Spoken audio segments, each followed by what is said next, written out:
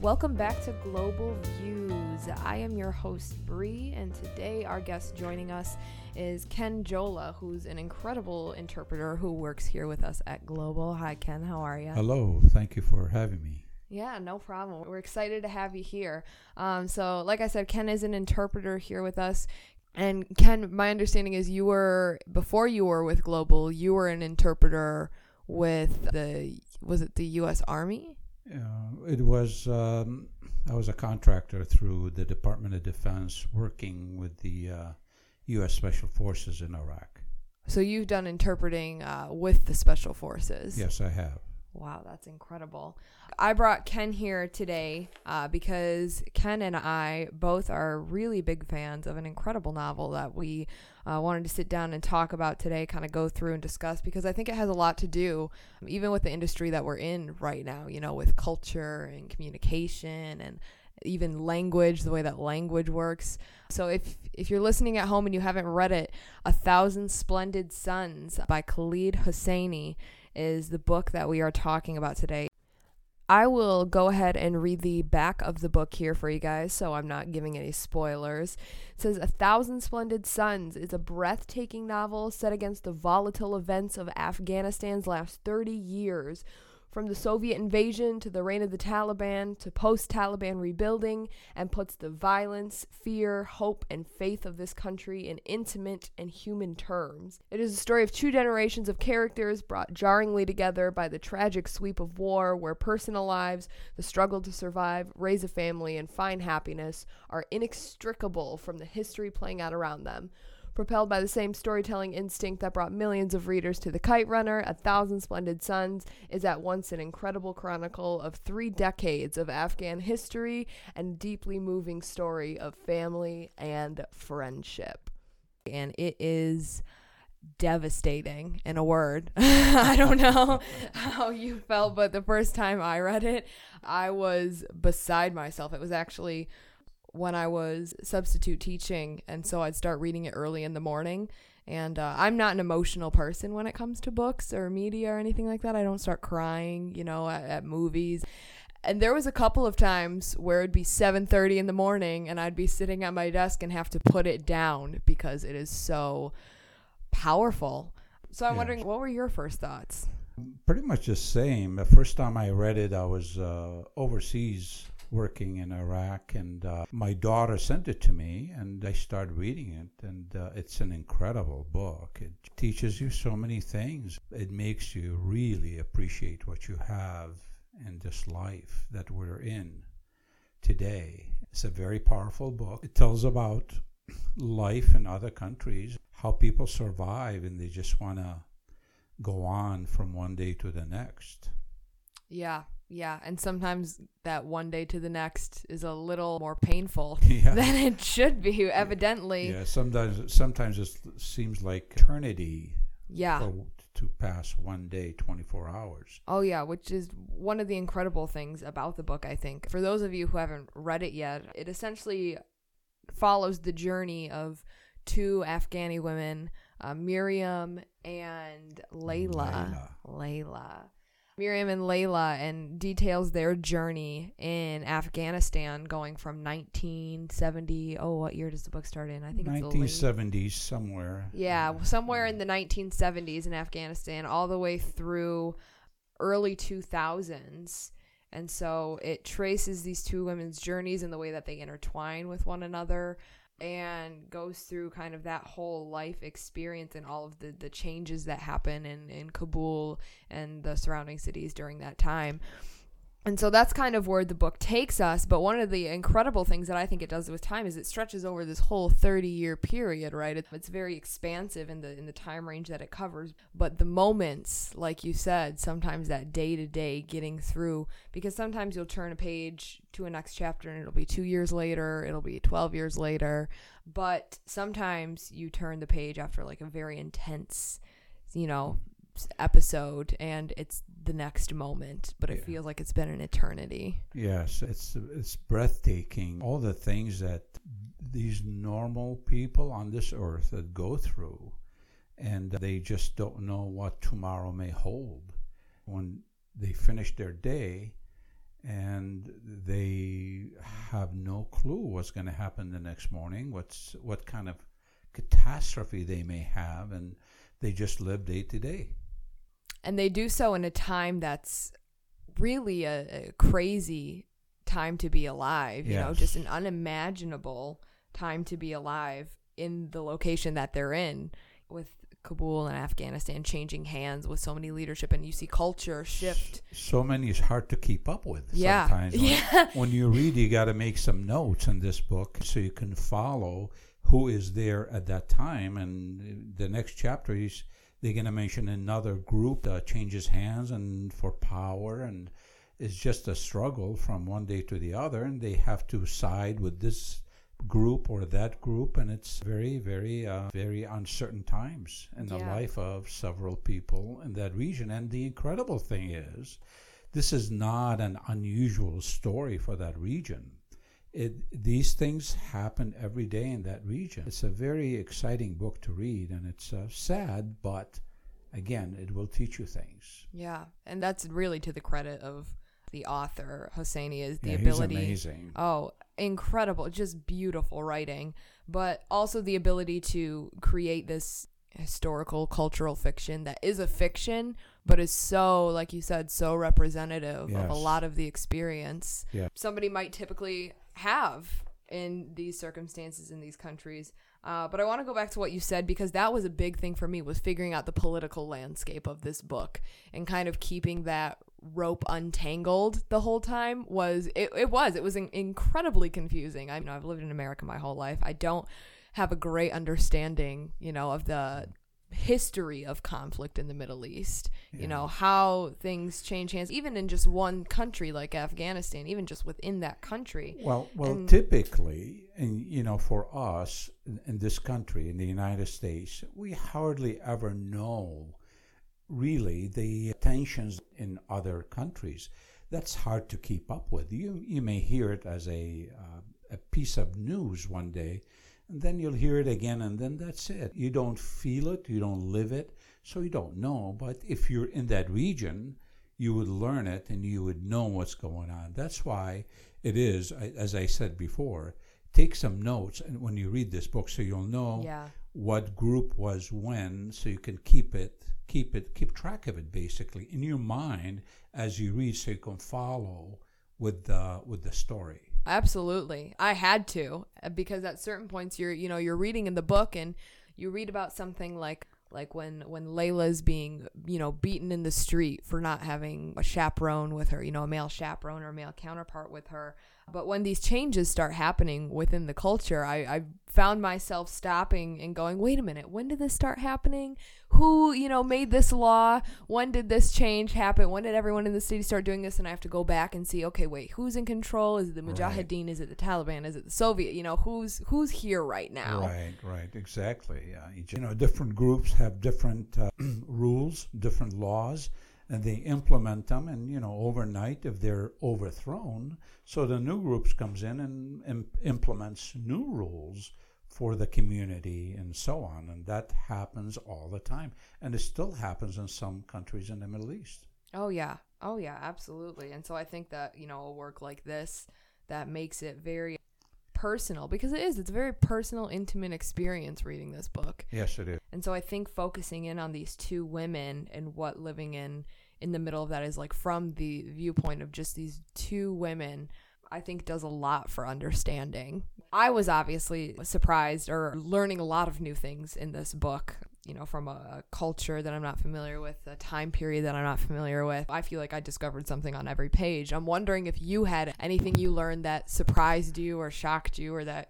Well, first let's start with the things that I've seen in my life and familiar with. Reading through this book, a lot of things that the kids did. You know, I was born and raised in Iraq. Right. And when I read how they played marbles, and how they fly kites, and how they take the aluminum wheel off of a bicycle without the rubber, and they would take a stick and they roll it on the street. I've done all these things. I just, you know, there wasn't much else to do at that time. You know, we didn't have any iPhones or Right. any iPads. There's no and Pokemon Go no happening. no, I never seen a calculator in my life until I got to the United States. And in this book, if I may add, I mean, even the sad events, like suppose there was a funeral, they follow certain rules in the community for that funeral. It was all familiar when I read it, and it was very. By the way, it's a very easy read. This book is a very easy read. There are no fancy words or difficult words, and you can, once you're into this book, is very hard to put down because it's very unpredictable and it's very exciting. Oh yeah, I mean, as far as the diction, it is very accessible, which I like, but it's not. It doesn't sacrifice any of the quality. Is Not at something that all. I notice. We both read The Kite Runner before we got into this. Well, did you read The Kite Runner first, or did you read this one first? Yes, I did. I borrowed it from a soldier, and that soldier was flying out in 2 days. So I read it in 2 days, and it was amazing. Just another Wow. amazing book to read. I can't imagine 2 days. But yeah, the language is not difficult to get around, but the writing itself is absolutely beautiful. The other interesting thing about the words, which we have spent a little bit of time talking about today, even before we hopped on this podcast, the use of Arabic words in the book. There's, this is something that we see a lot of times with cultural fiction is, whatever culture that language will be present in the book a lot. But you took the liberty as an interpreter, somebody who deals a lot with language, somebody who clearly loves language, listening to you talk about the origins of words and your experiences with interpreting in languages and things like that. I think it's the most fascinating thing. Yes. And so in anticipation for this podcast, you sat down and reread the book and now have a list of all of the Arabic words that you were able to find. Yes. But not just a list. You've also broken down the language groups that they come from, because there's 4 different languages in this book, which I never would have known. I would have just said everything's Arabic and then closed it. So I would love for you to tell us about the discoveries you've made about the words in this book. The interesting thing, I found about 40 words that I've always used and I've always known in my life, and I never really knew where they came from. For example, the word rupiah. Rupiah is a currency that is used in Afghanistan. And I remember when my father, that was born in 1909, when he would talk, sometimes he would say, yeah, my uncle gave me 2 rupiahs. And I always knew it was a currency of some sort, but I never seen it in my lifetime. But I found this word in this book. I never knew where it came from, but it looks like was a word that was used in somewhere in these countries in the Middle East. I have a friend by the last name of Kayat, and Kayat in Iraq means a tailor. And I never knew that word is a Farsi word from a Persian Farsi language. I never knew that, and I can't wait to see him to tell him, because he probably doesn't know. And, like the word madrasa. I went to madrasa when I was a kid, which is a school. I never knew was originally a Persian word, and so on and so forth. So many words that are used in Afghanistan in the Persian language, and I always thought they were Arabic, but really they're not. The word washi. Washi is someone that is a rough person, a very aggressive person. I thought it was an Arabic word. It's not. The origin is Persian, because, if you go back to history, the Persians had all that empire, including Afghanistan and Iraq, from, hundreds of years ago. So many words, like the sweets. We call it halawa, and I found this word in this book. The word jelly-can. Jelly-can is a word used in Iraq for a can of something, like a can of oil. And I found it, and I thought, again, it was from Iraq, but actually it's not. So these types of things are exciting to find. Oh, yeah. They're just eye-popping words for me because, oh, wow, this word, now I know where it came from. So Wow. I say where it came from because they were there before. They were there. They were, they had that empire for hundreds of years. So Yeah, that's incredible to hear, and it makes me wonder. I mean, as a literature person, I can't say much about, the origin of words as you can, but as somebody who studies literature, I can't help but wonder, are these words in all these different languages here, talking about how the occupation by Persia kind of affected this language and the way that it formed. yes, And so it makes me wonder if these words from all these different languages, the Farsi, the Urdu, the Turkish, yes, if all of these specific words get used in this book to kind of further comment on the way that these divisions and then reunifications and then redivisions really have heavily influenced the culture yes, and absolutely, and the daily life beyond even what we would think about in the book. I mean, it's obvious the effect that war and politics has on the events of the book, but even before all of these things happen, to read these words and know that the life of Miriam and Layla and Bobby and Tariq and everyone was already marked before the present day happenings happened. Their lives were already marked, By the way, though, you just said the word Bobby, Yes. Babi. Mm-hmm. It means my father. Mm. And that's an Arabic word that I used. I called my father Bobby. Bobby means my father. Literally, that's exactly what it means. Wow. So when I saw that, I said, oh, wow. They use the same thing for a father as we do growing up. And it is interesting because Jalil. And that's in the Aramaic tongue, in the Chaldean language tongue. Right. It's not in Arabic. Again, I found words that are Christian minority in Iraq use that are used in Afghanistan. Wow. So imagine how these cultures all mingled with each other over the years. It's like a verbal family tree. Yeah. Just all throughout the region. That's a tracing good back description. tracing back where these words came from. That's incredible. That's and really in the incredible. Kite Runner, it's the same effect. When I read the Kite Runner, I was just amazed about the words that I found in there, and I found a lot of words for foods that I've had all my life, and I never knew that they came from there. That's another subject for another day, because oh yeah, we could talk about this. I got excited when for a long time. We read the 1,000 Splendid Suns, and I decided to order the Kite Runner again. So it's coming any day, and I'm going to read it again. Maybe we'll have a discussion about that book and discuss some words that I found. I would be very open to that. I think that would be fantastic. So I am curious to hear, since you've read both The Kite Runner and 1,000 Splendid Suns, I don't know about you. I personally would put this book miles over The Kite Runner. I would too.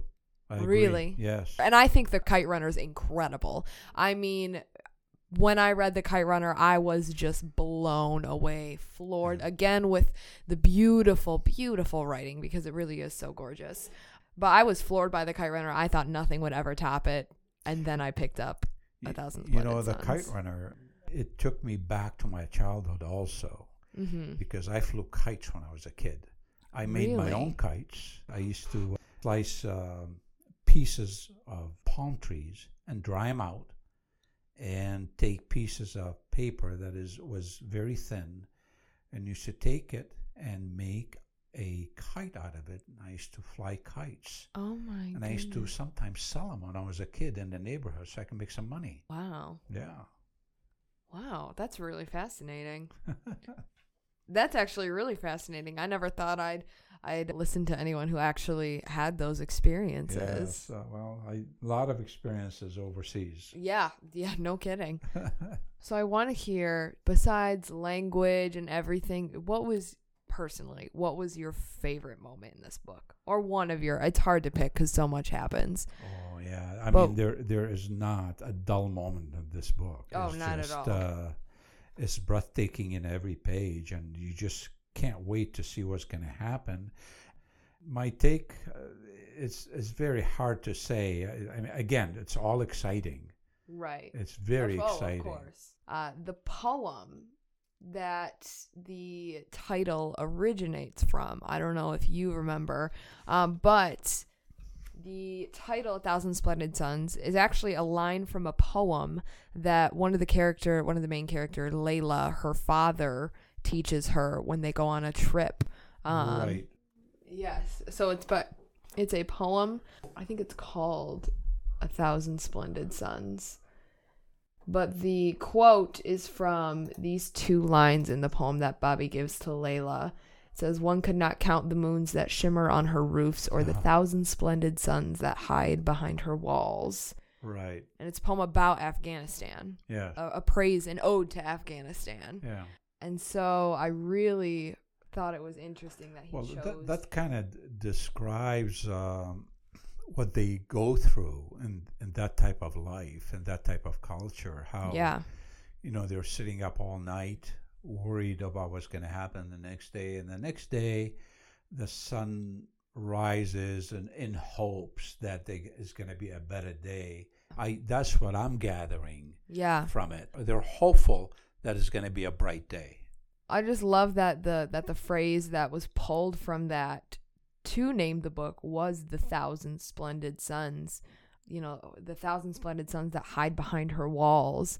Because if you think about it, that's kind of what the book is about. Is, there's all this hopelessness, all this bleakness, all these, really, really catastrophic things that happen in the book. Yes. But within the book, you still get the 1,000 Splendid Suns within the walls. The beautiful relationship that Layla and Miriam have, Tariq, Bobby and Layla's relationship, their interactions, these beautiful little moments that do seem to peek out from the walls, peek out from the rubble. You're exactly right. The very little things that happened that are the shining light in this novel is just the little things. When Rashid steals a piece of candy when he was looking for work, and he takes it back to his son. That was a huge deal. One piece of candy made a difference for that child that day. Mm-hmm. It is kind of mind-boggling to think about getting this book of all these things that happen, whether it's war, it's heartbreak, it's miscarriage, it's death, it's all these things that go on, and the title itself seems to challenge us. Almost like a Where's Waldo, where you find all the little books to where are the 1,000 Splendid Suns? There's 1,000 of them in here in Kabul in Afghanistan. Can you find them? Yeah. And so I think that's... But I think the 1,000 Splendid Suns is at the end. Don't tell anyone. No, I won't. Not for our listeners. They don't get to know. You got to pick it up and read it yourselves. Sorry, everyone. Ken has spoken. And we cannot give you the 1,000 suns at the end because it's after however many 300 almost 400 pages of getting beaten down. The end is the type of book that splendid. You can't put down. I mean, And there is only a couple of books that I remember in my life that I've read, and I've read a lot of books that I can hardly put down, and this is one of them. It has a lot of life and a lot of dimension to it. I mean, somebody who's very familiar with the culture and the language can't put it down. Yeah. Somebody who's learning all these things for the first time can't put it down. So I think it definitely achieves its audience reach. The people wants to say something to. It has something for everyone. Yeah. Just want to add that one of the reasons that I was hired in Iraq, besides interpreting, was the culture knowledge. I was a culture specialist also. Wow. Yeah. Well, we're gonna have to have you back, Ken. You can host the podcast now. I'll pack up. I'll go home. Global Views is gonna be hosted by Ken Jola now. Well, thanks for having me. Yeah, thanks for coming, Ken. This was fantastic. It's a pleasure. Yeah, absolutely. Thanks for coming on, for sharing your words with us and your experiences and your knowledge. It was incredible. Well, that's what we've got for this week. So if you have been listening in, if you are interested in learning about as much about Afghanistan as I did, or as much as Ken knows, well, that'll take you some more time. But you can start by picking up 1,000 Splendid Suns by Khalid Hosseini. It's available at most big bookstores, probably some independent bookstores near you, but we would both highly recommend it. An incredible, incredible work. That's our show for the week. If you had a good time or learned something new, be sure to like this episode, subscribe to us, give us a shout out, and follow us on Global Interpreting Services social media. Thanks for listening, and we'll be back next Friday.